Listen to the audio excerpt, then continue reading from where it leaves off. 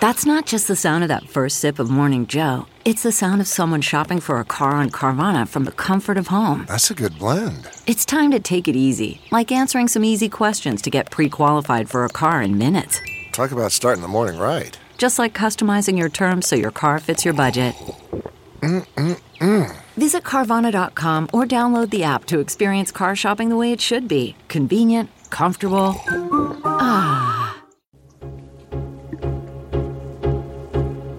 Gonna throw it. Slant. This bug's for you, Mizzou. Johnson, and he's gone. Touchdown, Missouri. It don't get no better than that, man. Lock deep near side. Jamon Moore. It's a foot race. 82 yards. Touchdown, Missouri. Boy, look at Crockett run. It's his fourth touchdown run of the day.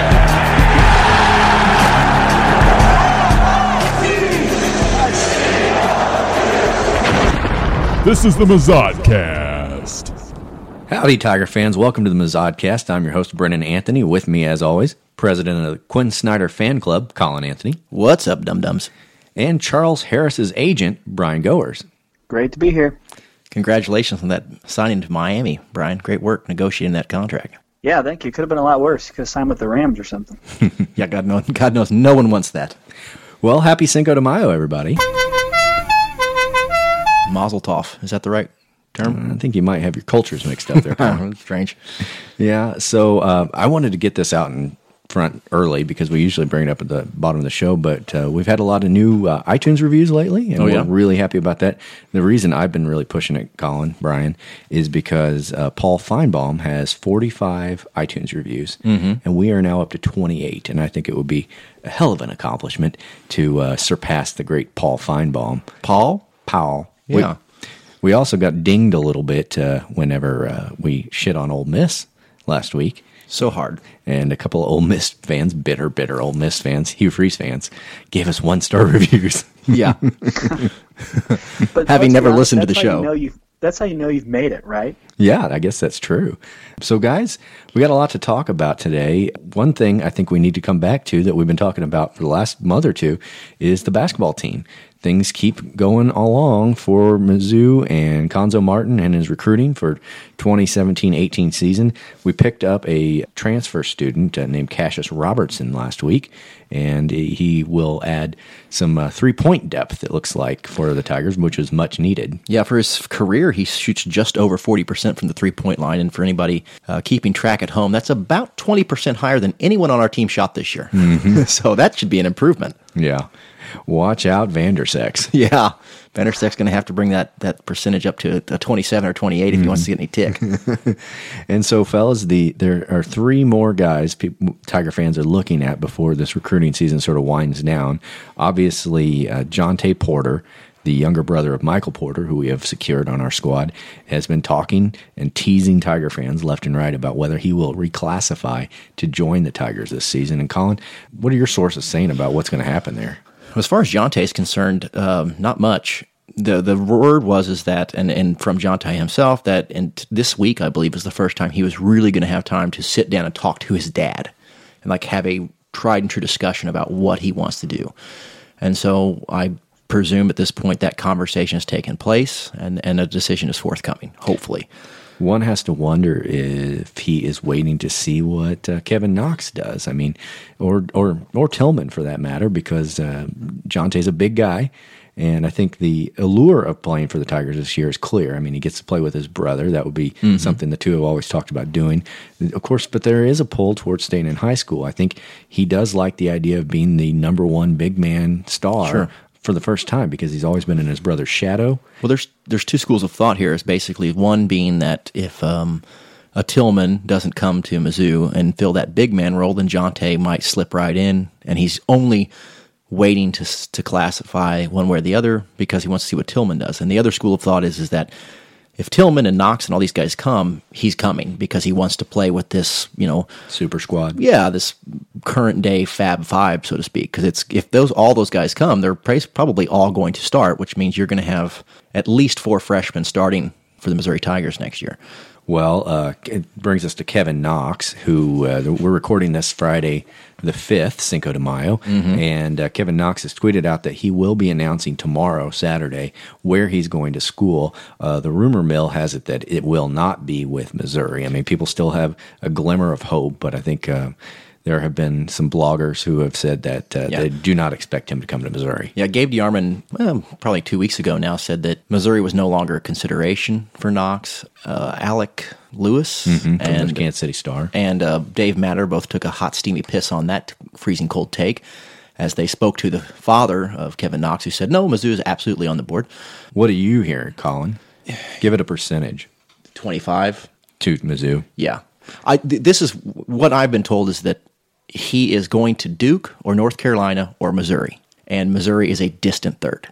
So I guess if you can take any congratulations in the fact that we're third instead of fifth, because there are 5 schools, you know what I mean? Like, if that gave you any, does that give you a hard on? So you're telling me there's a chance? Yeah, so I'm saying there's a chance. Yeah, but it's really changed, right? I mean, so think of last year, and we would never be thinking we would be third on that list, right? Like somehow Kentucky wouldn't be third, or North Carolina, or some other, or Florida State, I think, were the other ones that was on his list, that we'd be ahead of them. I mean, look how far we've come, even if we don't get Knox. I mean, that's just, we're going in the right direction. There's no doubt about that. Yeah, the fact that we're even in the conversation is world's difference from this time last year. For years, actually.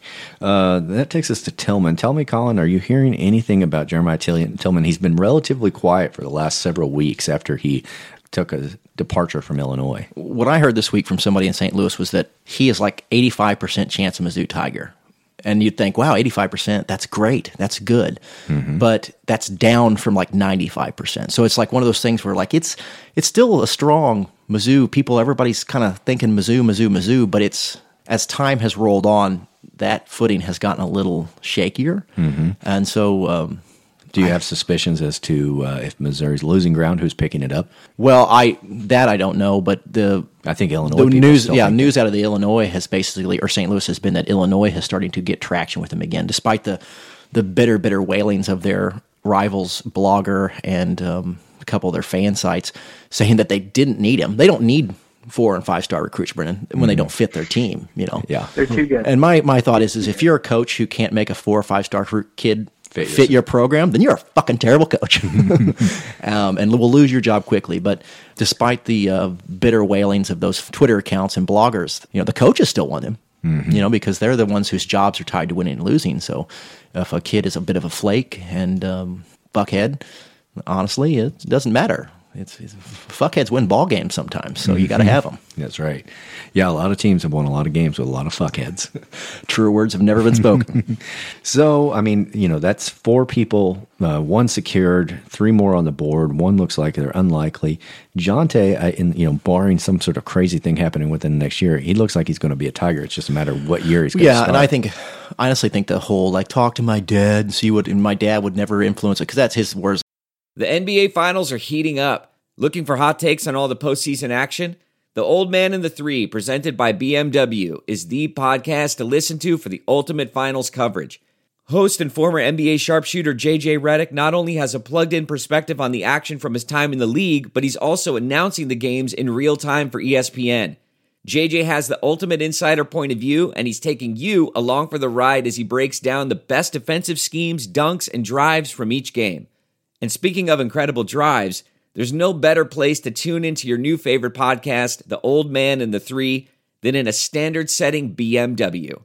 Luxury meets power to create a wholly new driving experience. Push the limits this NBA season with the brand that set the ultimate standard, BMW, the ultimate driving machine. We're driven by the search for better. But when it comes to hiring, the best way to search for a candidate isn't to search at all. Don't search. Match with Indeed. Leveraging over 140 million qualifications and preferences every day, Indeed's matching engine is constantly learning from your preferences. So the more you use Indeed, the better it gets. And listeners of this show will get a $75 sponsored job credit to get your jobs more visibility at Indeed.com/match. Just go to Indeed.com/match right now and support our show by saying you heard about Indeed on this podcast.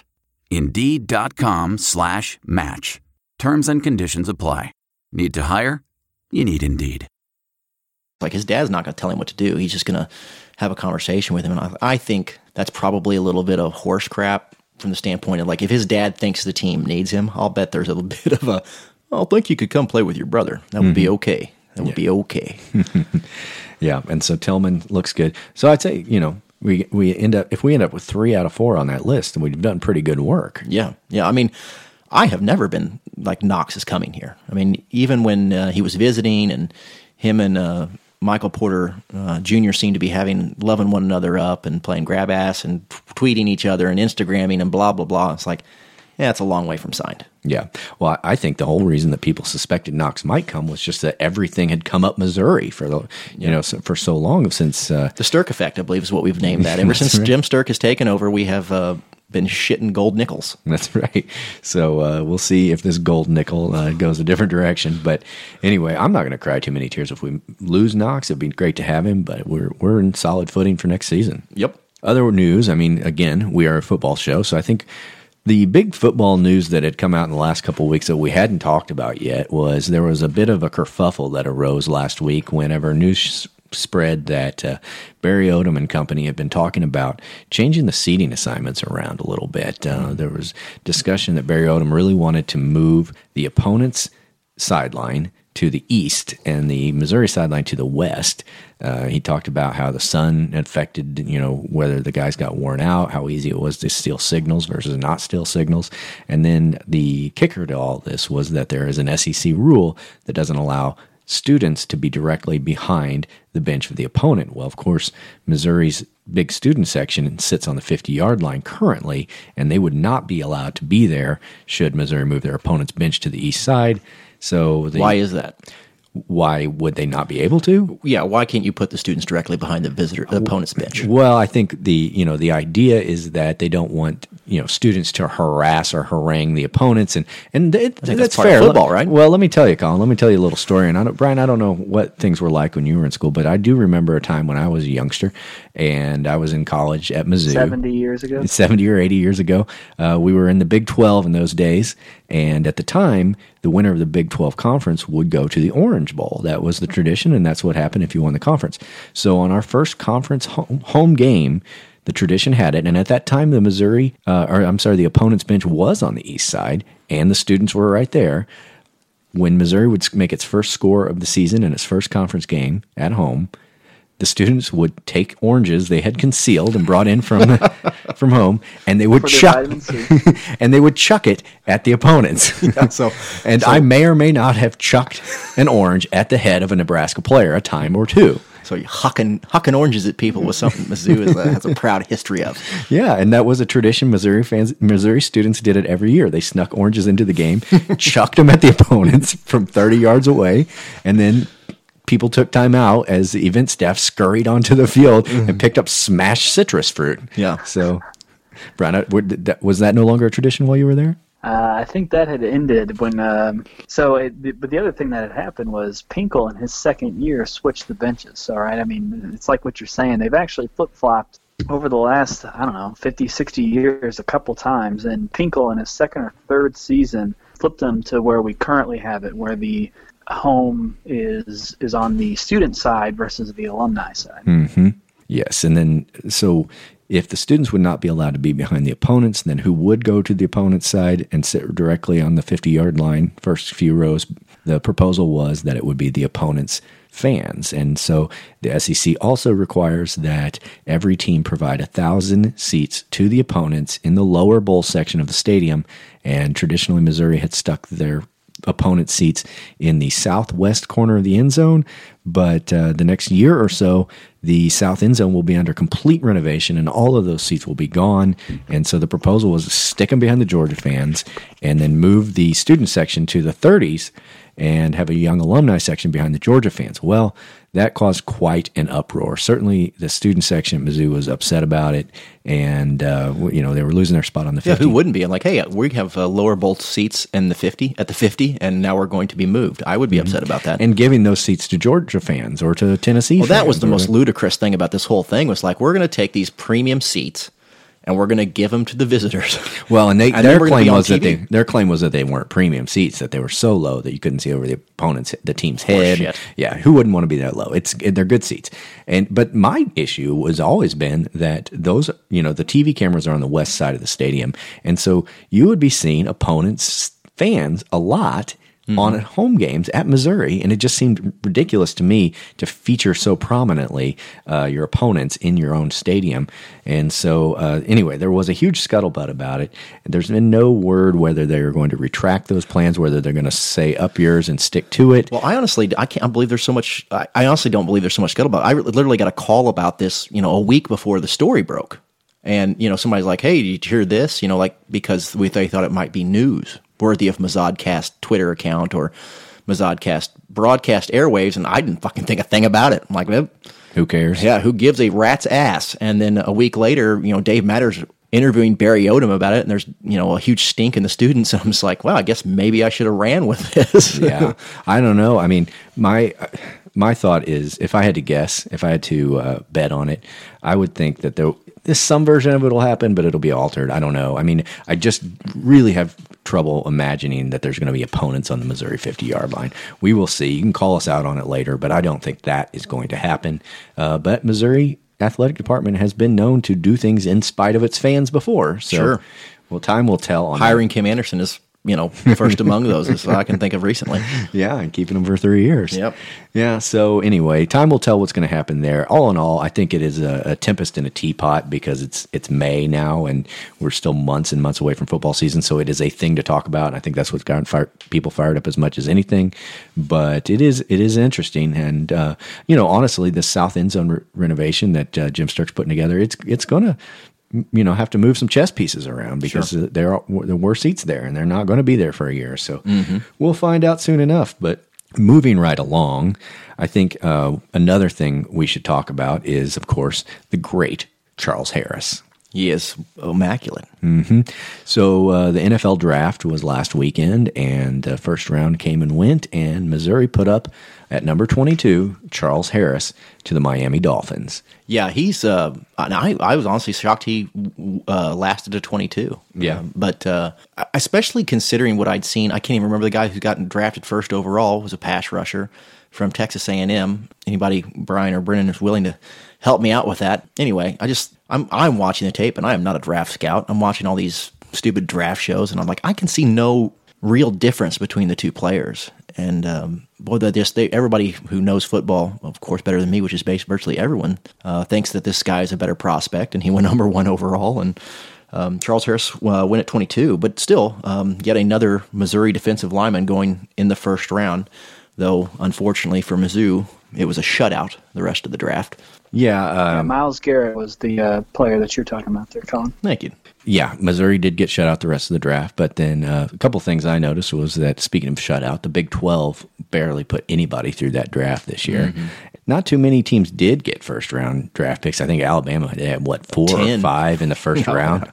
No, they had 4 or 5 in the first. I think 4 first-round draft picks came out of Alabama. Yep. Obviously, that's a key. And, I mean, it does speak to something. I mean, we talked about Missouri being in the dumpster the last couple of years, and we had 1 first-round draft pick and nobody else drafted. And I think, Colin, before we went on the air, you were talking about, people complain about the protests and this or that hurting Missouri, but it does appear that we're not putting out the quantity of draft picks like we were a few years back. I think silly protests and the coach leaving and these sorts of things happen to coincide with just a couple of real thin years of recruiting, and I think that this draft belies that. You got 1 first-round draft pick and nobody else, where Mizzou has been, has had at least 1 or 2 first-round draft picks or thereabouts, and then you're going to have a sprinkling of 2 or 3 other guys get drafted, in later rounds. And though Mizzou had a handful of free agent signings, nobody else got drafted. And that says to me our roster has been weak. And whether that was, and maybe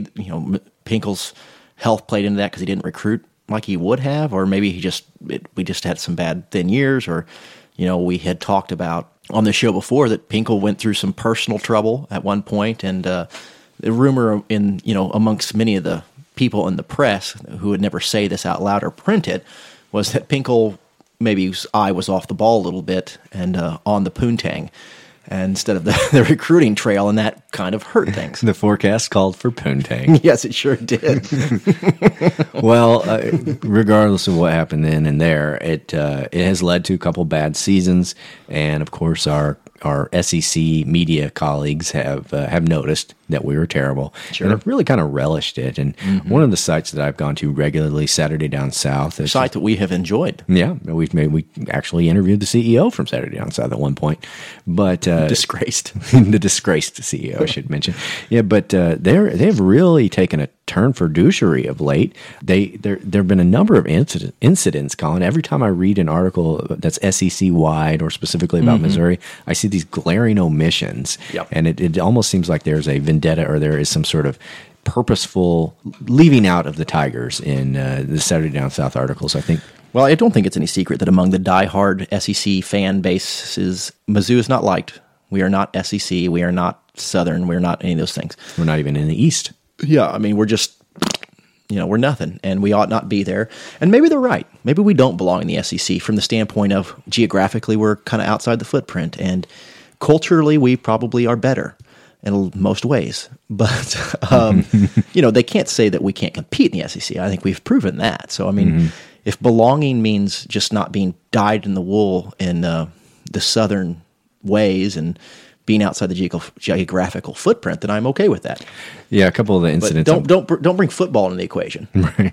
A couple of the things we're talking about is I was looking at some statistics they'd put up about offensive statistics, and they had Drew Lock near the top of quarterbacks, and I looked at running backs, and they had them listed by rushing yards. Of course, Demaria Crockett had 1,000 yards rushing last year. Yep. He was not even listed. They had forgotten that he was on a roster in the SEC. Sure. And it was a completely glaring omission. I tweeted to them, of course, and they did not respond nor fix it. There have been a couple incidents as well. During the draft, there was an article about SEC players in the first round. They mentioned every team and every player except for Charles Harris of Missouri. Yeah. So, yeah, I mean, it's just another glaring omission. And then, of course, Saturday Down South has ranked the teams and how they think they're going to finish 1 through 14. They listed Missouri at number 14 out of 14. Yeah, so there you go. And they also had articles about free agent signings out of the SEC, which they failed to basically mention anybody from Mizzou being signed. I mean, there was a handful of guys did get signed, including Sean Colkin after the draft in free agency. They're just not worth mentioning. Yeah. Like I said, it's just not worth mentioning.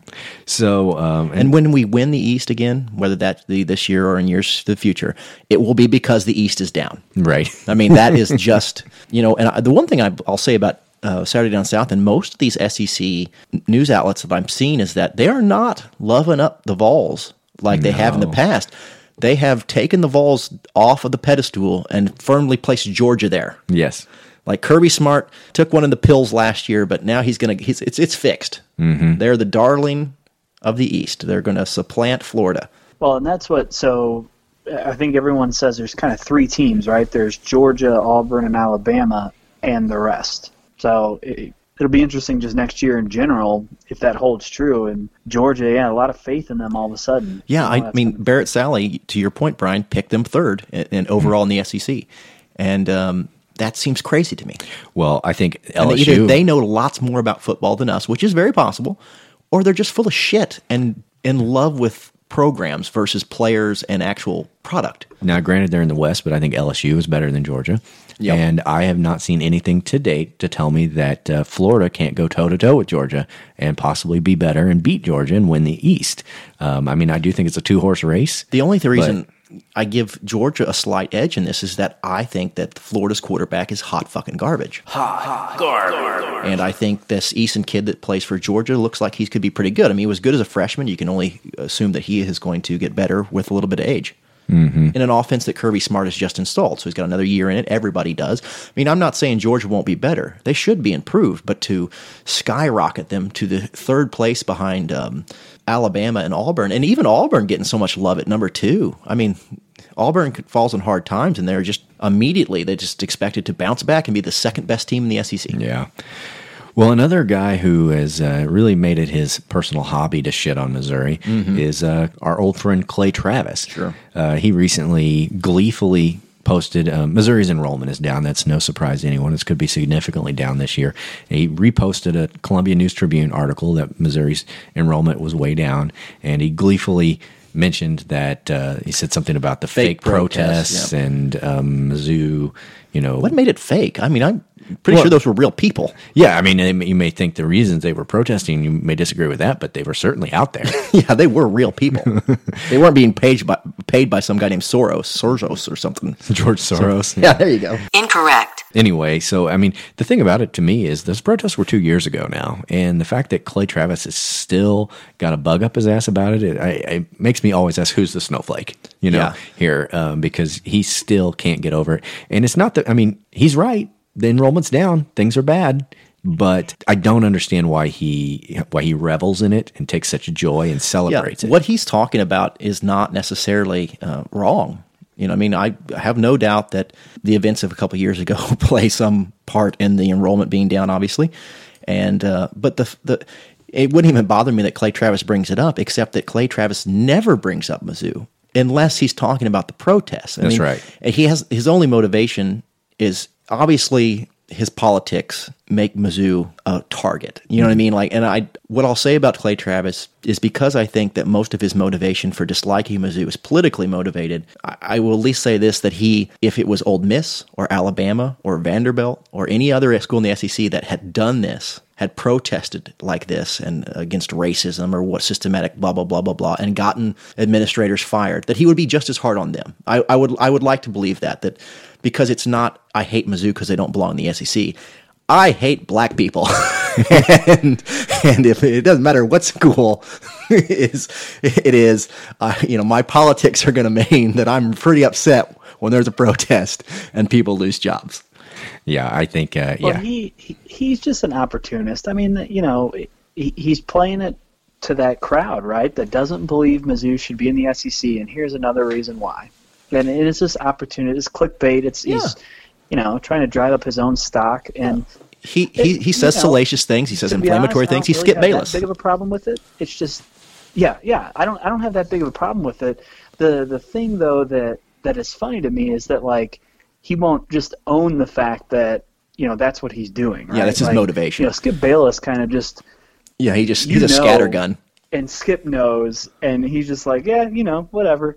But Clay Travis says it, and it's like, no, I'm being, sincere. No, you're not. Just and I think you're not. It's okay. Well, here's the thing. I don't think anybody's mad at the Columbia Tribune for printing the story. Right. Because, the Columbia Tribune does plenty of stories that are positive about the University of Missouri. Right. Obviously, it's a hometown paper. Right. So when they print something that is, cast us in a poor light, and this obviously does, it's just them being journalism, and it can't all be sunshine and lollipops. Right. It's not the story. Yeah, it's not the story. The story is legit. Mm-hmm. It's the fact that the guy pumping it out to the entire SEC fan bases across the South is a guy who just happens to only tweet about Mizzou when it's negative and specifically about protests. And Clay Travis is polarizing. I mean, when we tweet shit back at Clay Travis, we always get very mixed responses. And some people agree with us, and some people are saying, well, they like Clay, and he's right. And, just to your point, we don't have any problem with him saying a fact. Yeah. It's the fact that he doesn't ever say anything else. Yeah, and he revels in shitting on us. And it's like, this is our team. We support them. We are our fans. We want them to do well. We want Mizzou to succeed. So when you celebrate that they're going through a rough patch, fuck you. We'll say that to anybody. Well, fuck my you. thing, if he was also keep in mind that Clay Travis represents the exact style of people that now is taking over the ESPNs and the whatever, right? So ESPN laid off like 100 of their journalists. Yeah, they've gone with the Levitard is still on there. Yeah, Stephen A. Smith. They've gone with the hack talking head shitbags. Wait a minute, guys. You guys talk about this like it's bad, but all I see is opportunities for us at ESPN. Yeah, no doubt. Yeah, it's like who needs Jason Stark or Ed Werner? The problem that I have with people like Clay Travis or anyone else is that, don't pretend to be a journalist and then just be someone who just puts out opinion and only opinion and then like hides behind, no, I'm a journalist, right? So I can say whatever Paul I want. Feinbaum, the greatest person in the South, I believe is his title. Thank you. He doesn't pretend to be anything. He's like, I've got the show, you can call in, and that's that, right? Like, he owns what he is, and he owns what that show is. Clay Travis tries to play both sides. I'm a journalist. I have journalistic integrity.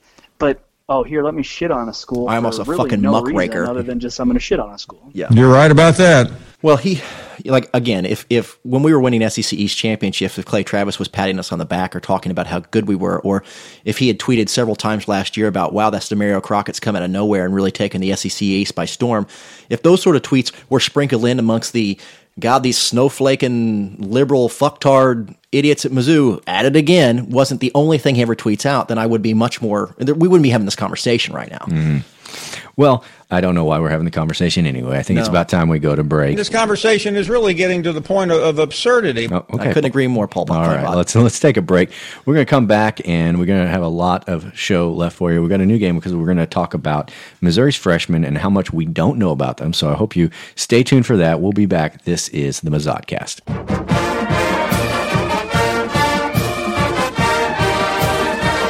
Stop! Don't throw that used cell phone away. Sell it to Midmo iFix. Midmo iFix buys and sells used cell phones that include a 30-day warranty. So if you lost your phone overboard, the screen's cracked, or the phone's broken, stop into Midmo iFix and see Kevin.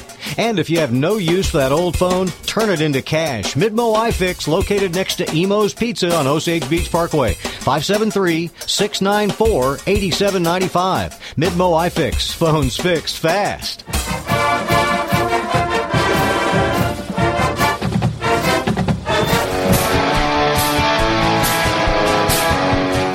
Pull up your pants. We're back. Okay, everybody, we are back indeed, and we're going to play a special game for you this week. Colin, tell me what you know about Mizzou's freshman class coming into the 2017 season. That would be nothing. Brian? Absolutely nothing. How about yourself? You know any more than Colin? I think probably less. Mm-hmm. Well, I think that's fair. I'm probably in the same boat, and so to test that knowledge that we bring to everyone and just make sure that they know what they're getting in quality podcasters, we're going to play a little game called Mizzou Freshman or Serial Killer.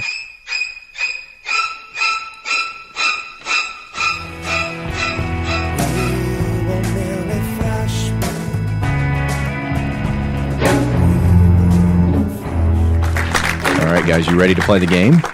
Oh, yeah. Okay, Colin, the first question goes to you. Brian, are you ready for this? Are you up to the challenge? We'll see. Okay. Colin, our first name is Donald Gaskins. Is he a Mizzou freshman player, or is he, in fact, a murderous serial killer? I'm going to go with serial killer. Gaskin just sounds like a good serial killer name. Gaskin Strangler. That is absolutely right. Known as the Hitchhiker Killer, Gaskins claimed to have killed between 80 and 90 people by torturing and mutilating them in the 1970s. He would pick up hitchhikers throughout the South in order to murder them. He's also famous for being the only man ever to kill another inmate while on death row. Wow. Big accomplishments. Yeah. So, Colin, you are in the lead, 1-0 over Brian. Okay, Brian, are you ready? I'm ready. Okay, our next name, Hayden Reimer. Hayden Reimer. Mizzou player. Reimer. Or that sounds like killer. A cornerback or something. So yeah, I'm gonna go with a freshman.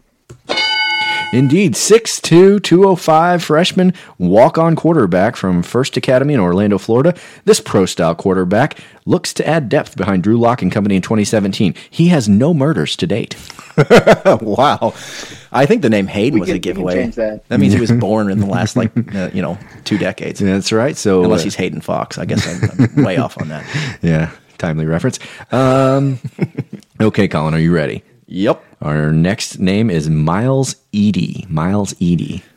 Freshman Edie, or serial killer? Again, Edie strikes me as a name that would just be great on a serial killer. So I'm just going to say serial killer again. Oh, I'm sorry. The 6 foot, 225-pound freshman defensive lineman from Plantation, Florida.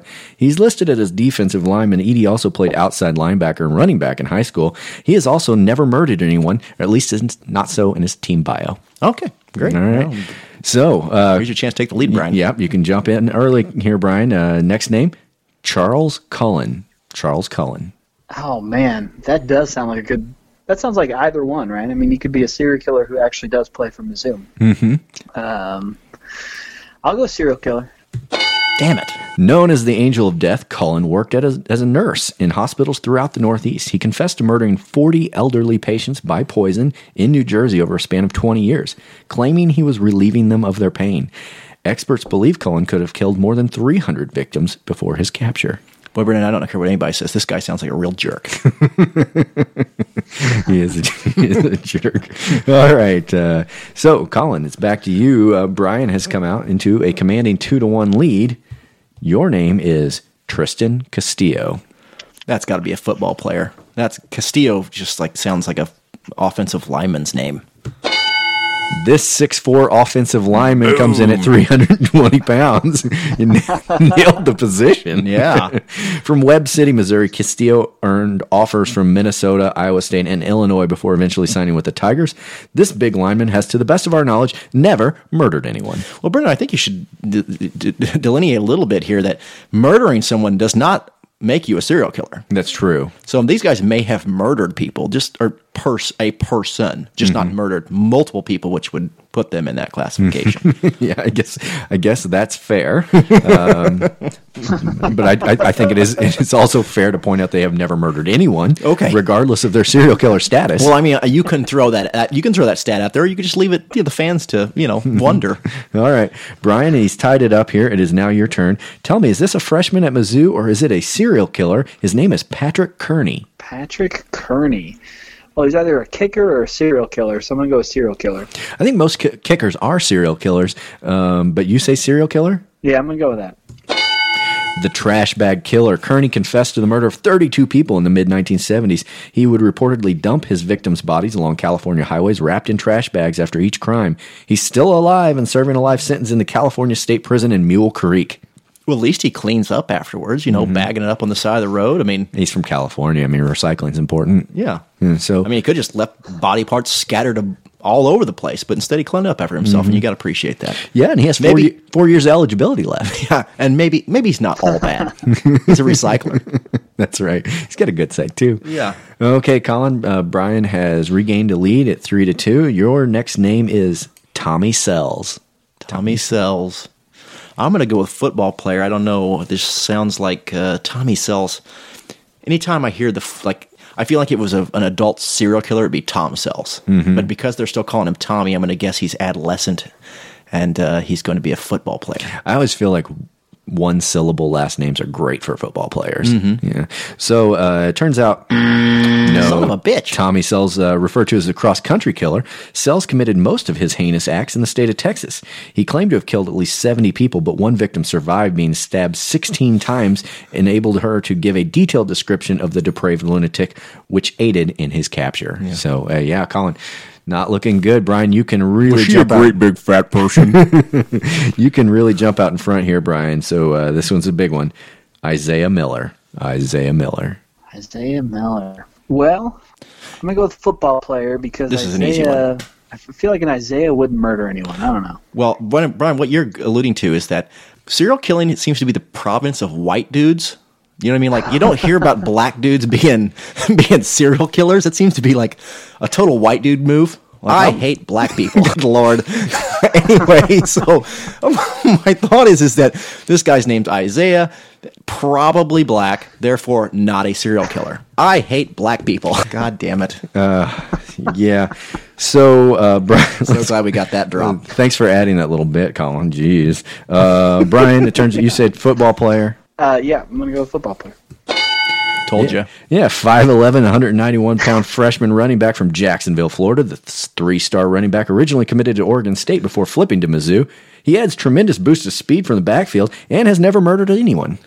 Yeah, there's only two people that are named Isaiah. Black people and like super religious white people.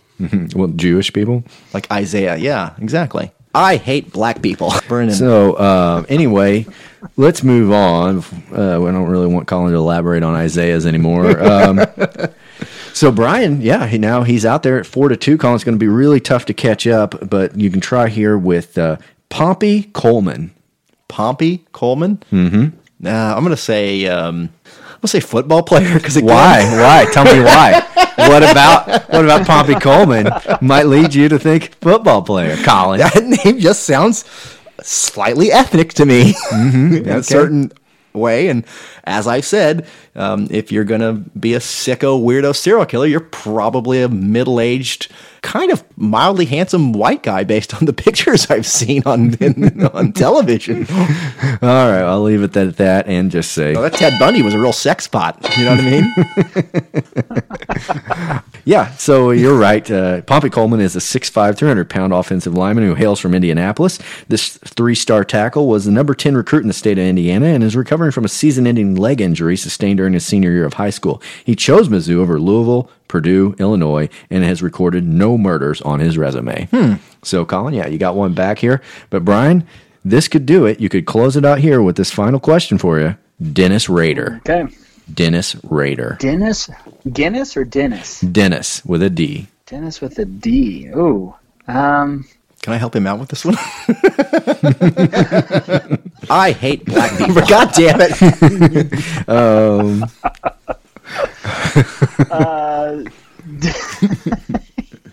Nobody who's young enough to be playing college football is named Dennis.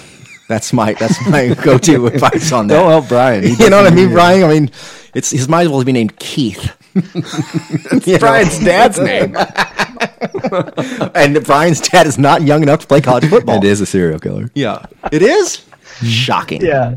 I was gonna go with serial killer. But, all right. All right, Brian, give us your final answer. Serial killer. Yeah, it turns out Dennis is in fact a serial killer known as the BTK killer. BTK stood for Bind, Torture, Kill. Rader, a Pittsburgh, Kansas native, killed 10 people in and around Wichita, all the while taunting his hapless local police with letters about his crimes. Rader remained at large until 2005 when he sent a computer disk to the media, apparently bored with the Kansas police inability to catch him. He killed a bunch of Kansans, not all bad. Yeah. The Quantrell Killer. That's what we should call this fella. Well, I have to tell you, Brian, this was a walk. You won 5-3 over Colin in this first edition of Freshman or Serial Killer. I look forward to playing again next year. And maybe without the social commentary. Thank you. Yeah. Thank you. So nice work, guys. I think that's really enlightening to our listeners on who is, in fact, a Missouri freshman, where they're from, what position they play, and who murdered millions of people. Yeah, sure. All right, fellas. Why don't we take a second break for the day, come back, and get into a little Kansas news. This is the Mazodcast.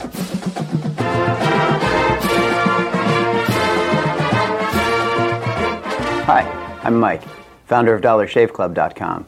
What is DollarShaveClub.com? Well, for $1 a month, we send high-quality razors right to your door. Yeah, $1. Are the blades any good? No, our blades are f***ing great. So stop forgetting to buy your blades every month and start deciding where you're going to stack all those dollar bills I'm saving you. We are DollarShaveClub.com, and the party is on.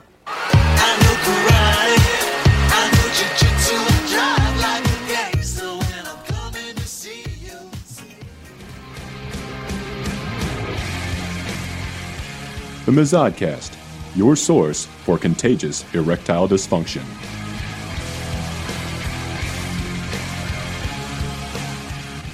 Well, I always heard there were 3 kinds of suns in Kansas. Sunshine, sunflowers, and sons of bitches. This is Kansas News. Okay, guys, we got a lot of news for you today. Our first story. Carbon monoxide killed 2 people in SUV outside Kansas Walmart. Authorities say carbon monoxide poisoning killed 2 people who were found dead in a sports utility vehicle in a Walmart parking lot in Kansas. Police Chief Terry Ziegler announced the cause of death Tuesday on Twitter. Kansas City, Kansas police identified the people as Carolyn William Codger, age 26, and 30-year-old Trevor Roth of Dodge City. They were found Sunday morning in a parking lot across the street from the Legends Outlet shopping center near the Kansas Speedway. Ziegler said that it appears the couple was struggling to understand how to open their car doors. Exhaust fumes appeared to be trapped in the vehicle due to duct tape holding in air, as well as the plastic window covering. So, tragic Were they end. trying to kill themselves? No, according to the police, they had not figured out how the door handles worked, and due to the fact that all the windows were plastic with duct tape around them, they couldn't roll down the window, and the gas couldn't escape. Surely you can't punch out a plastic bag window. I don't think Kansans are familiar with carbon monoxide. And well, my thing is that so here's the thing: you can sit in a parked car with the engine running for a great long time outside and not die. Yeah. So was there a leak in the exhaust? I think you're really overestimating the state of a Kansas vehicle. The giant rusted hole in the floorboard was just letting all those fumes right up. It had to be something to it. I mean, frankly, there are very few glass windows in vehicles in Kansas. Sure. So this is pretty much, it could happen anywhere. There's a lot of death at Walmart in Kansas. Yeah. It seems like it's a very dangerous place to go. Yes, thank you. That's exactly what I was going to say. If I ever go to Kansas, which God forbid I ever do that, I am never ever stopping at a Walmart in Kansas. I think that's just a good policy for whatever state you're in, but yeah, especially Kansas. Kansas man collected child porn using PlayStation. A man in Coffee County has pled guilty to 1 count of receiving child pornography. Michael Stratton of Burlington, Kansas. Kansas. He's got a long way to go to catch up with Jared Fogle then. Michael Stratton of Burlington, Kansas admitted in his plea Friday to using a PlayStation 3 gaming console to chat about and trade child pornography. Sony stated in court documents that they monitor user activities on the PlayStation network. Account holders are able to communicate in a way similar to email. A user complained to Sony about Stratton, who was sending messages using the name Susan14. Sony sent reports to the National Center for Missing and Exploited Children, which identified child porn that Stratton had downloaded. Sony also determined Stratton had sent messages to others, including, "You want to see naked kids tonight?" and friend request, "Do you have child porn?" Stratton's sentencing is scheduled for August 7th. Bold way of asking for porno. Yeah. Child porno. Yeah, I don't feel like that's something you just get out there and ask. Yeah, friend request. Hey, I don't know you. Got any kiddie porn? Yeah. What do you think his batting average with that request that was in Kansas? I mean, I don't know. It's a really good question. Couldn't be Ted Williams-esque, you know what I mean? The Iron Man. Yeah, of porno. Yeah, we might have a real George Brett on our hands. Kansas man with backward murder tattoo loses appeal. The Kansas Supreme Court upheld the murder conviction of a Kansas man whose case drew attention because of a tattoo spelling the word murder backwards on his neck. The court on Friday rejected the appeal of Jeffrey Wade Chapman of first-degree murder conviction in 2011 death of Damon Gaylord of Barton County. Chapman claimed that he killed Gaylord out of self-defense.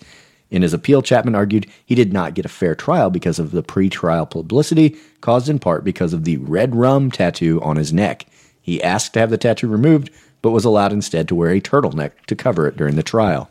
The court rejected the appeal, saying the district court made a special effort to avoid jurors being affected. Boy, it's almost like that tattoo of the word murder on his neck was a bad idea. Yeah, that's why I have told you time and again not to get chronic masturbator tattooed on your forehead, Colin.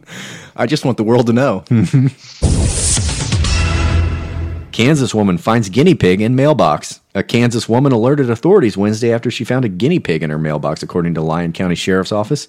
In a post to its Facebook page, the Sheriff's Office said the rural Lyon County resident found the guinea pig Wednesday morning. The woman lives in a rural part of the county just west of Emporia. Anyone with information about the apparently abandoned pet is asked to call the Sheriff's Department before the Kansas resident eventually gives in and consumes the rodent. Why in God's name is that news? You know what I mean? Like, if somebody put a guinea pig in my mailbox today, How is it ever going to get to the paper? Well, Colin, I think the newspaper just gets sick of child porn stories. Yeah. You got to report it something else, Yeah. and it's just child porn, murder tattoo, dead Walmart, guinea pig, Getting off for sodomy. As Brendan, we should follow up on that story, Brendan, by the way. Remember the last episode, we had a story about a gentleman who they were having a difficult time finding a jury for because so many people were so forgiving of the fact that he had sodomized a 13-year-old girl. Well... Kansas man found not guilty in child sodomy case. You had it. I should have known. Jacob Ewing, accused of sodomizing a 13-year-old girl one night at a cemetery, was acquitted Thursday afternoon by a jury in Holton, Kansas. After about 5 hours of deliberating, a jury unanimously made the ruling on the 2 counts Ewing faced: aggravated criminal sodomy and indecent liberties, crimes that would have carried mandatory life sentences. The case drew media attention because it divided the small Kansas community so deeply that attorneys had trouble finding impartial jurors, with some residents seeming to cast blame on the alleged victim. The Ewing family is well known in the area and owns Holton Farm and Supply. Some raised concerns that because of the prominence of the family and because of the tight-knit community, jurors might have difficulty arriving at objective conclusions. Well, I'd say the fact that he's also like awaiting trial on like 4 other rape charges, that would be, I mean, I don't know if they brought that up in court. Maybe it was inadmissible. But I feel like that would sway my decision-making a little bit, you know? You would think, if you had a human heart... But not in Kansas. No. If you had a human heart and you knew the family, you'd still kind of want to put a child rapist away. Mm-hmm. But there is a trend in this state. I think the allegations of juror misconduct are very serious, and I don't take them lightly, Ewing's attorney said. I thought we had a fair jury selection process, and I don't have any information that anyone did anything inappropriate. Ewing faces 4 other rape charges. Oh, except the part where he stuck his dick in a girl's ass who was 13 years old. That is inappropriate. They should mention that in the story. Yeah, there's no proof that anything inappropriate happened, except for that part. Yeah. That one part there. It's not listed here. Ewing faces 4 other rape charges and 1 attempted rape charge. None of those alleged victims were minors, Spalding said. Well, good for him. Yeah. Ewing's next trial begins in June. During closing arguments, Ewing's attorney asked the jury, the question you have to ask yourself, is this girl credible? The prosecution argued that between... 13-year-old. Yes. 13-year-old girl. He left out the 13-year-old girl That's part. right.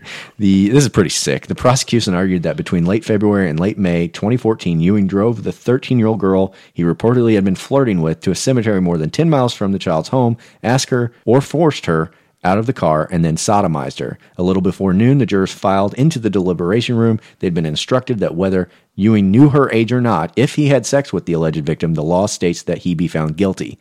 After the alleged incident, a friend texted Ewing, warning him that the girl was 13. He texted back, "I thought she was 17."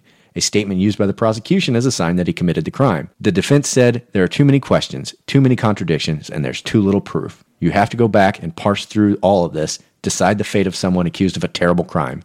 Before you lay those consequences at his feet, you better make sure you're right. I would say the part where that would make me sure is when I asked the girl, hey, did this guy over here, the one in the suit behind me with the lawyer next to him, did he happen to fuck you in your ass? And if she said, yes, he did. Case closed.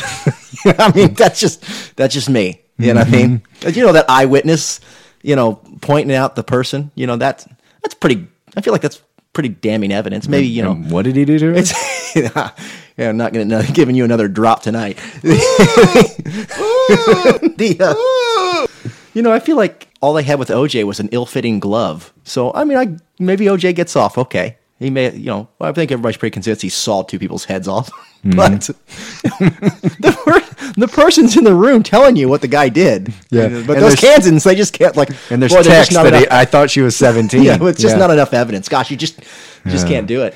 Well, I'm glad we followed up with persistent journalistic efforts on that depressing, sad Kansas story.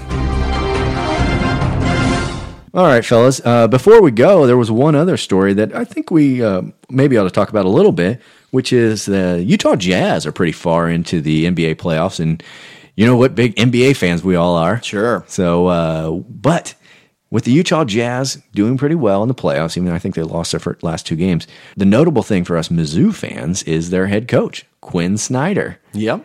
Quinn Snyder has had quite the career rebound since his cocaine-addled days here at Mizzou. And so he learned so much from us. He really did. I mean, it's I tell you, so many years removed, and with all the sort of embarrassment surrounding this program. What do you think about Quinn Snyder's sort of resurrection? Do you feel good for him, or are you like? Honestly, I never disliked the guy from a certain standpoint. I hated the product on the court, obviously, especially towards the end when they were just obviously sleepwalking, just mailing it in. But I like to party a little bit. He liked that old like those girls. Like those girls. I don't know though. In retrospect, good for Quinn. He didn't.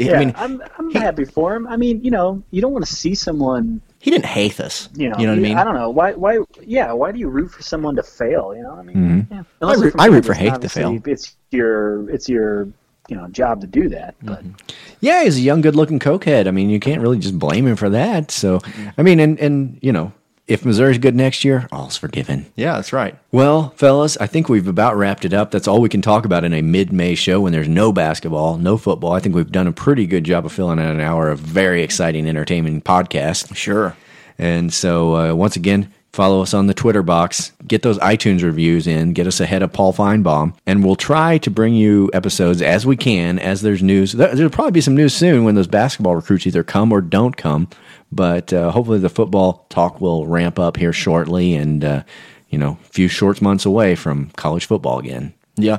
I mean, if there's one thing we can count on is that Kansas will continue to fill the news with pedophiles and rapists and all manner of disgusting creatures. That's right. There is no off-season for Kansas news. No, there sure isn't. All right, guys. Until then, M-I-Z. Z-O-U. Go Tigers.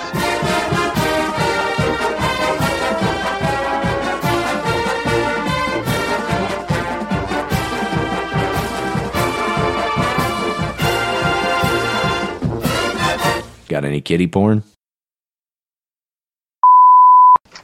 Hey, Brian, I don't know what you're doing, but it's making a shitload of noise. You're eating the shit out of some chips, buddy. Oh, really? Yeah. I'm starving. I'm sorry.